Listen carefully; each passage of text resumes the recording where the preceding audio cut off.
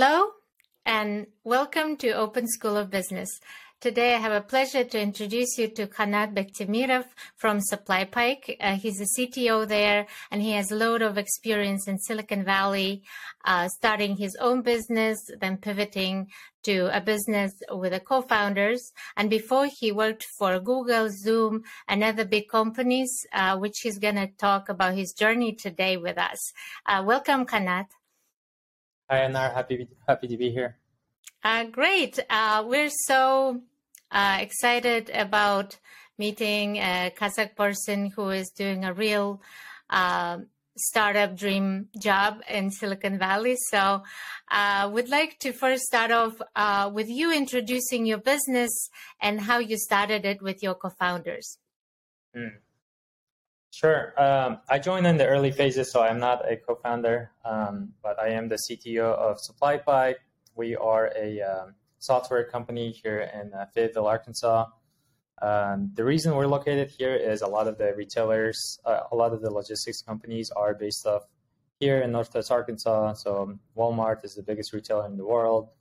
J.B. Hunt, biggest transportation company in the world, and Tyson is the biggest poultry company in the world. So because of those three big companies, there's like a whole ecosystem of supply chain companies in this area. So one of the reasons I am here, is still here, is that. But we build software mainly for brands to do well within retailers like Walmart and Target. Each of these retailers come with their own rules, regulations, and compliance programs on how each of these brands should do business with them.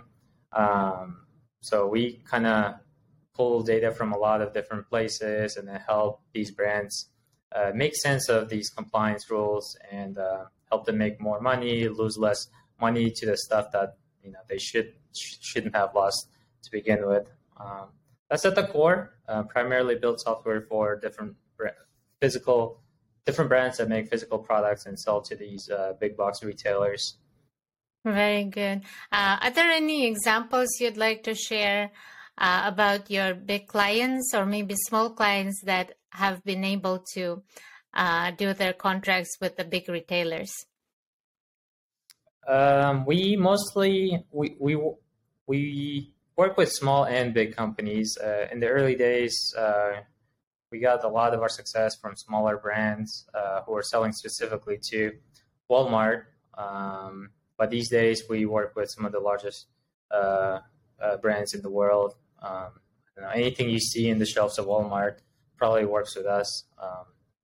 Johnson & Johnson, KDP, but also brands that are just starting their sales at Walmart, and they might only be available in like 5 stores or something.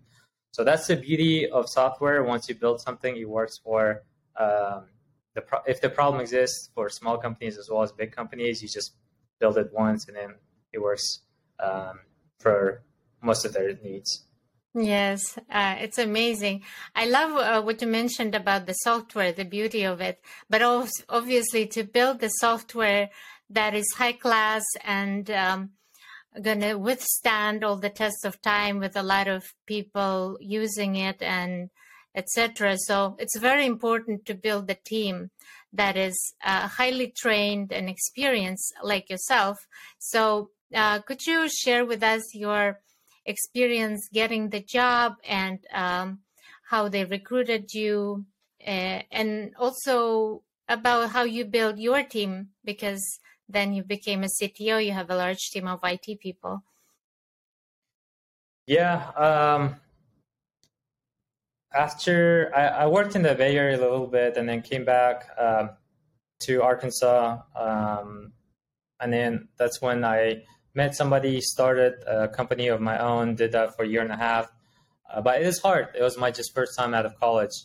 So I was trying to make a decision between should we keep doing it? Should I go back to the Bay Area?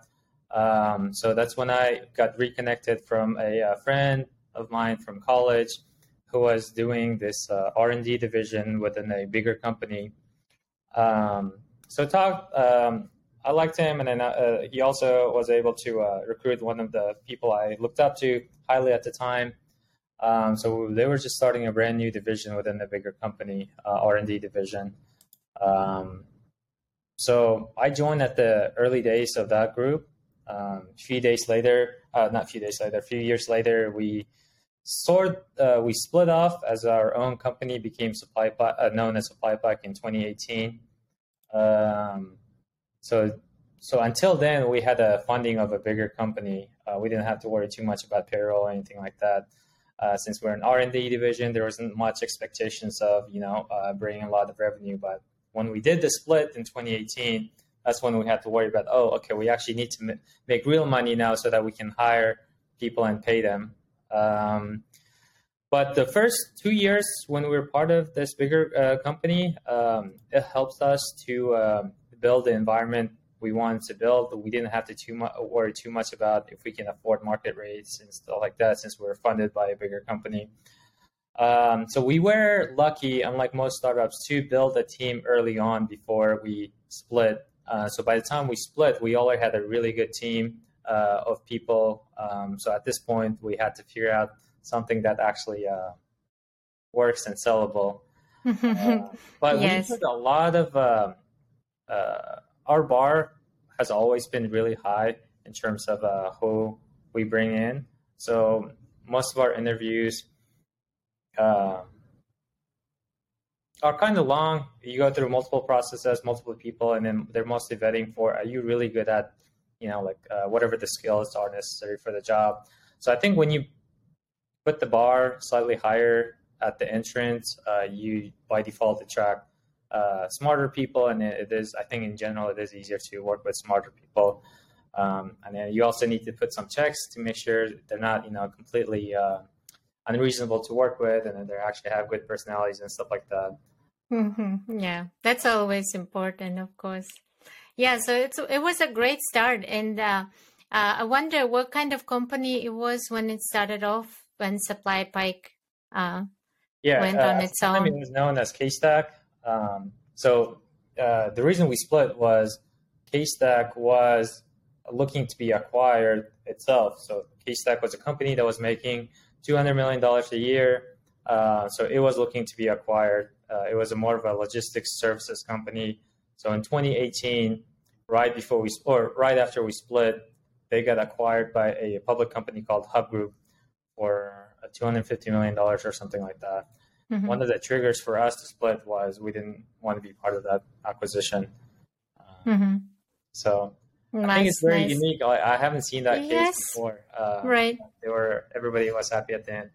Right. So your CEO currently made the decision, okay, I want to have my own division, but now we're going to be independent. It's going to be our own business. Exactly. Kind of thing. Okay. Wow. The CEO KStack, he funded the R&D division, but when we split, he also was one of the main investors in our new company. So you still have the backing of that KeyStack company that was acquired? No, not anymore. We have zero relationships with them after the split. Just the CEO at the time of KStack, he put a lot of his own money to help us start this new company. Yeah. I think that's how angel investors actually start up. They know the people they work with, and that's where your money should go usually. So it's an interesting journey for your company for sure. And as for you as well, you went into director of strategic initiatives. And how was that change? Because you are somebody very technical, very talented, of course, but this was a completely new area of like sales and, logistics and things that are completely new. How was that transition? It wasn't too bad because most of the core leadership, we've been together from the beginning. The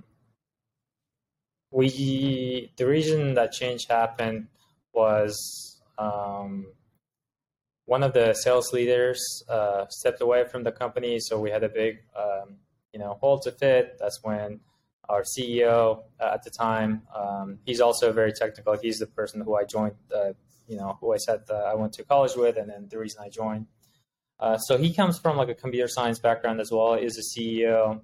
So like that alignment was easy. And then I stepped in more to help with, now that we have a little bit of product, we got to figure out how to sell. So that's when I came in with my more of an engineering background and tried to figure out how can we improve our sales process. That's when I got a lot more involved with our lead generation side. So how do we bring in a lot of people who want to talk to us? So we ran a lot of experiments and automations. And then once people came to talk to us, we had a different problem. Okay, so we showed them the software, but they're not really buying it. How do we fix that? So I did that for about 2 years while still trying to run the engineering side of things. Wow. We wear a lot of hats. We still do. But kind of have to do whatever is necessary at the time. Yeah. So you were mainly focused about bringing in the clients, the people companies who want to sell at big retailers. Yes. So was there a person who was completely responsible for actually retailers themselves and bringing them on board? We have good relationships, but we don't sell to the retailers themselves. We integrate with a lot of their processes and systems to pull data and push data and stuff like that, but they're not our official clients, and that's not the direction we want to be either. Mm-hmm. Yeah, they don't pay, but they get a service where they could choose products and companies, right? Yeah, so they refer a lot of their own brands to come work with us because it's more efficient for them to work through us than somebody directly on the retailer side. Okay, because it's so much regulation and so many work processes that is very important when you design the product, right? So somebody went in and studied all of that before you build the product. Is that correct? Yes, we before we write any line of code, we try to make sure we do a lot of research, market research, user research to see if this problem is worth solving. If we do solve this thing or build this new feature, is it going to bring us new revenue? Is it going to help us retain more of our current customers? So in the early days, we weren't good about that, but these days we have to be very diligent about what we're actually going to build. So we have product managers who are constantly out there trying to talk to new and existing users to see what's worth building. And once we do decide to build something, we try to make sure, set some success criteria around, okay, how do we know this decision was a good decision and by when? So that's usually around, okay, did it improve some usage in the app? Did it bring in new customers? Did this marketing campaign that we ran around this feature, did it bring in a lot of demos, kind of like stuff? Instead of trying to figure all of that after the feature is built, we try to do it before any sort of work happens. Mm-hmm. Now, that's a very smart move. And I'm curious about when you were working with the clients and you said, okay, they were coming and talking to us, but not buying the software. So after working for 2 years on that problem, what did you come up with? How did you solve that challenge? I'm sure everyone is very curious about that. Yeah, I was never a frontline sales rep before, so we had to figure out how sales actually work. So we talked to a lot of different founders to see, how they're running their sales teams. Like at the time, you got to realize we have a CEO and CTO who are both come from technical backgrounds, so we've never done sales before. Plus, we also had a really good sales reps, but they're mostly also young as well. We had to give a lot of guidance. Lots of learning from the beginning. Read books about different sales frameworks. Talk to people about how they manage and organize their teams.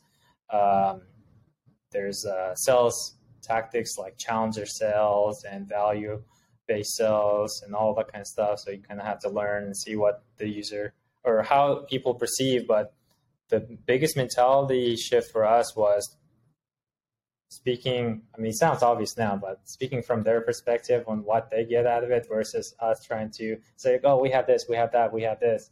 And another big lesson was it sounds, again, weird, we weren't charging enough. People saw our pricing and didn't take us seriously because it was way too cheap.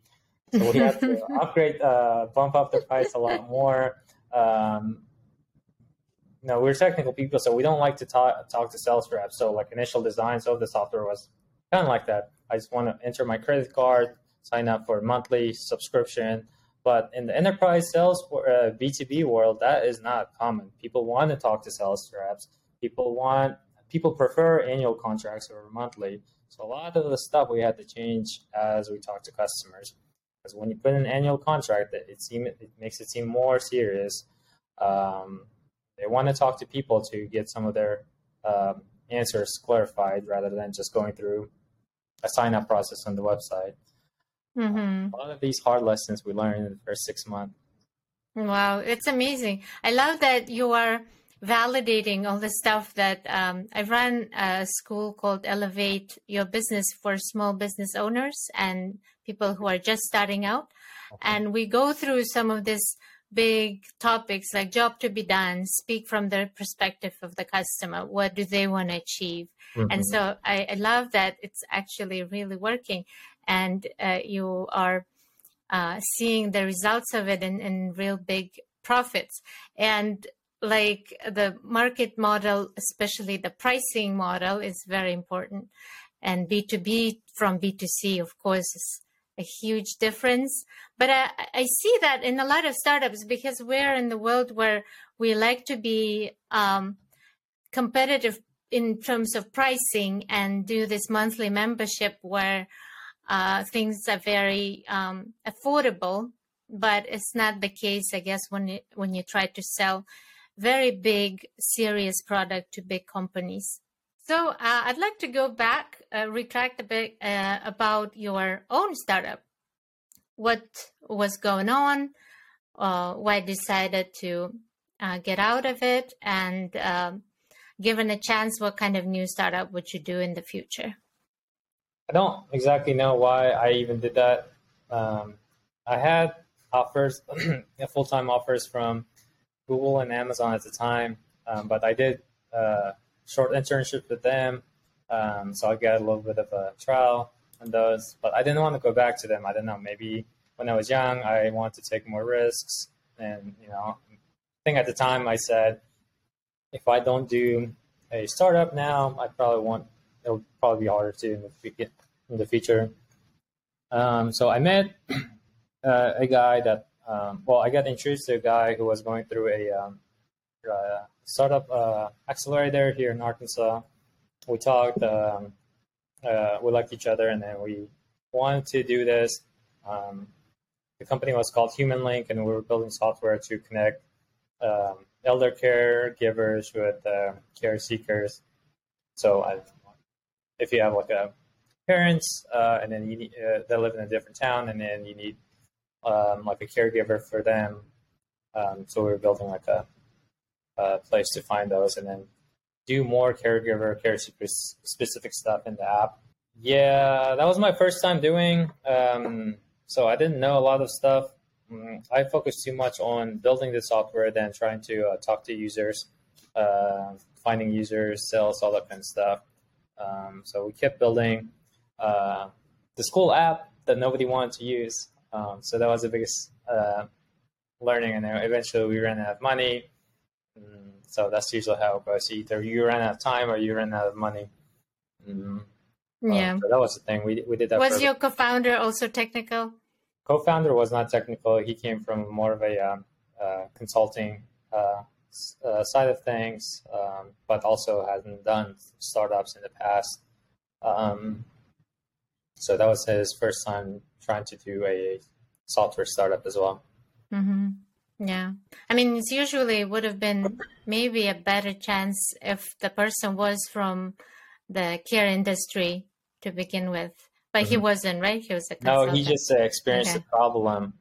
That's why he wants to make a solution. Usually that's how it goes. In a lot of these startups, you experience a problem and then you want to write the software to solve it. Right, right. And I'm sure there are companies that do that. Well, I hope there are, at least. I know for childcare, there is a marketplace where you can find a nanny. Yes. So it's similar to that. I was wondering if there is any software like that that is equivalent to SupplyPike currently. SupplyPike? We have competitors, but I think we were one of the early players to solve this specific problem we're solving now. So there's no direct competitors, but pretty much every single company has some sort of solution to some of the stuff we do. But we don't have like a true direct competitor feature by feature. We support multiple retailers, whereas some of the competitors might focus on one specific retailer. Some of the competitors that support multiple retailers, they don't go as deep. We go very deep into every single retailer, how they work, how our customers interact with them. Awesome. And another question about international markets. Do you have the software that is translated into other languages, or it's all only English? So far, just US only. A little bit of Canada, because Canada's retailers are mostly similar to the US retailers. In the next few years, maybe there's going to be international considerations, but our space is very contextualized to that retailer specific rules and regulations, and I think every company or every country is a lot different. We can't just like copy paste and open an international office and start selling. It has to be a whole new product for us. So it hasn't been brought up too often internally yet. Awesome. Yes. So how was your experience at Amazon and Google? What did you learn from working there? And I guess I am a bit curious about the apps that you built there and how they turn out. Yeah, those internships were one of the best times of my life. You're surrounded by usually in the summers 1,000 to 2,000 interns, tech interns who are same age as you, very smart. They had to get through these rigorous interview processes to be there, and then plus these companies treat interns really well. They pay them a lot of money. This was like 10 years ago. They were paying us like $10,000 a month, like 10 years ago. I don't know how it is now.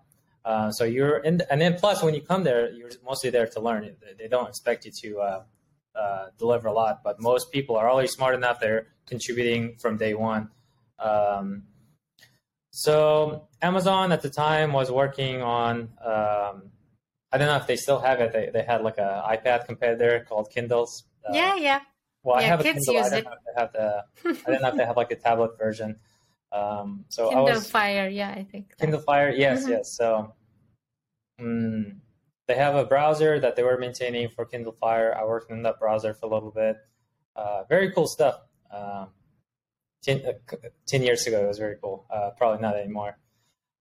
So my team built where we took basically screenshots for like the top 5,000 most popular pages on the internet every 2 minutes, and then when a user clicks on that link, for example, while the page is loading, we show like a screenshot while that page is loading. So like CNN or New York Times.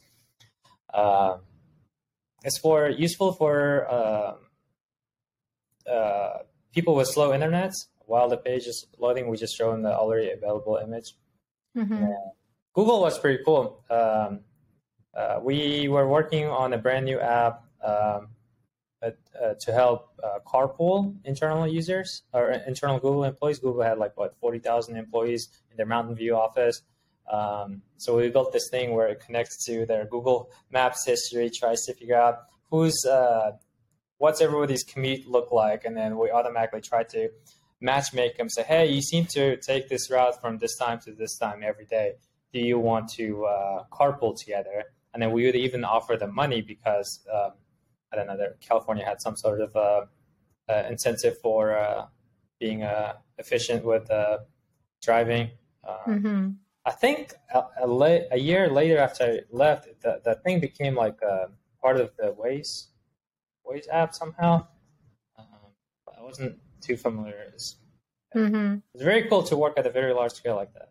Yeah, of course. And I think it's the future, to be frank, when we don't have to really everyone have a car. And who could just sort of carpool or maybe create some kind of automated drone trains. I don't know, something like that. Something very fuel efficient.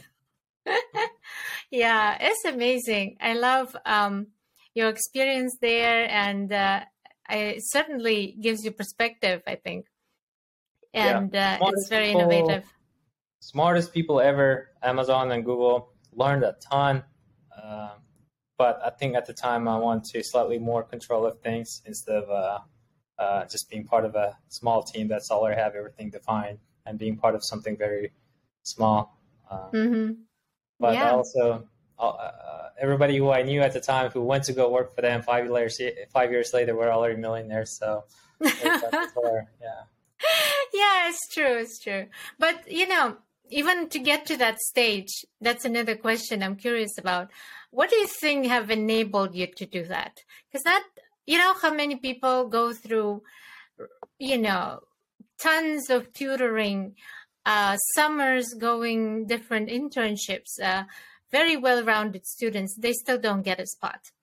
Whereas you, an immigrant who just came into the country, moved when you were a teen, got yourself to the position where you were so competitive that you got selected. So what do you think has made it really? Do you have any, you think, things that have influenced you in that direction? Interesting. What I noticed with people, I just went to a public high school here in the U.S., so it's not like anything fancy or anything. It was up to individual to figure out the world around them. So a lot of people around me, they just kind of got knowledge about the world just through their local surroundings, so like their friends. But I always I grew up in the internet, so I found every single corner of the internet to try to build a better worldview through the internet. So I think I got exposed to what's possible mostly through the internet. Even though I'm going to this Arkansas State School, I can actually apply to these companies are in the Bay Area or in a different state. And then you do a little bit of digging. You find out, okay, there are internship programs that actually do kind of offer relocation fees and stuff like that. So I think going further to do this research helped me a lot. Stuff like Reddit, and there were, I think at the time, 10 years ago, a bunch of Facebook groups where people sharing knowledge about how these interview processes work at these companies, how to apply, all that kind of stuff. Whereas a lot of my classmates in college, they weren't even aware because they didn't even know how to do it because they don't come, these big companies don't come recruit at many schools.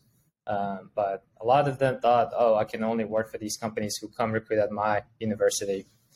And then once that sort of went in, like all these startup stuff as well, mostly trying to build a better worldview through the information out there on the internet instead of just trying to work with what you have now.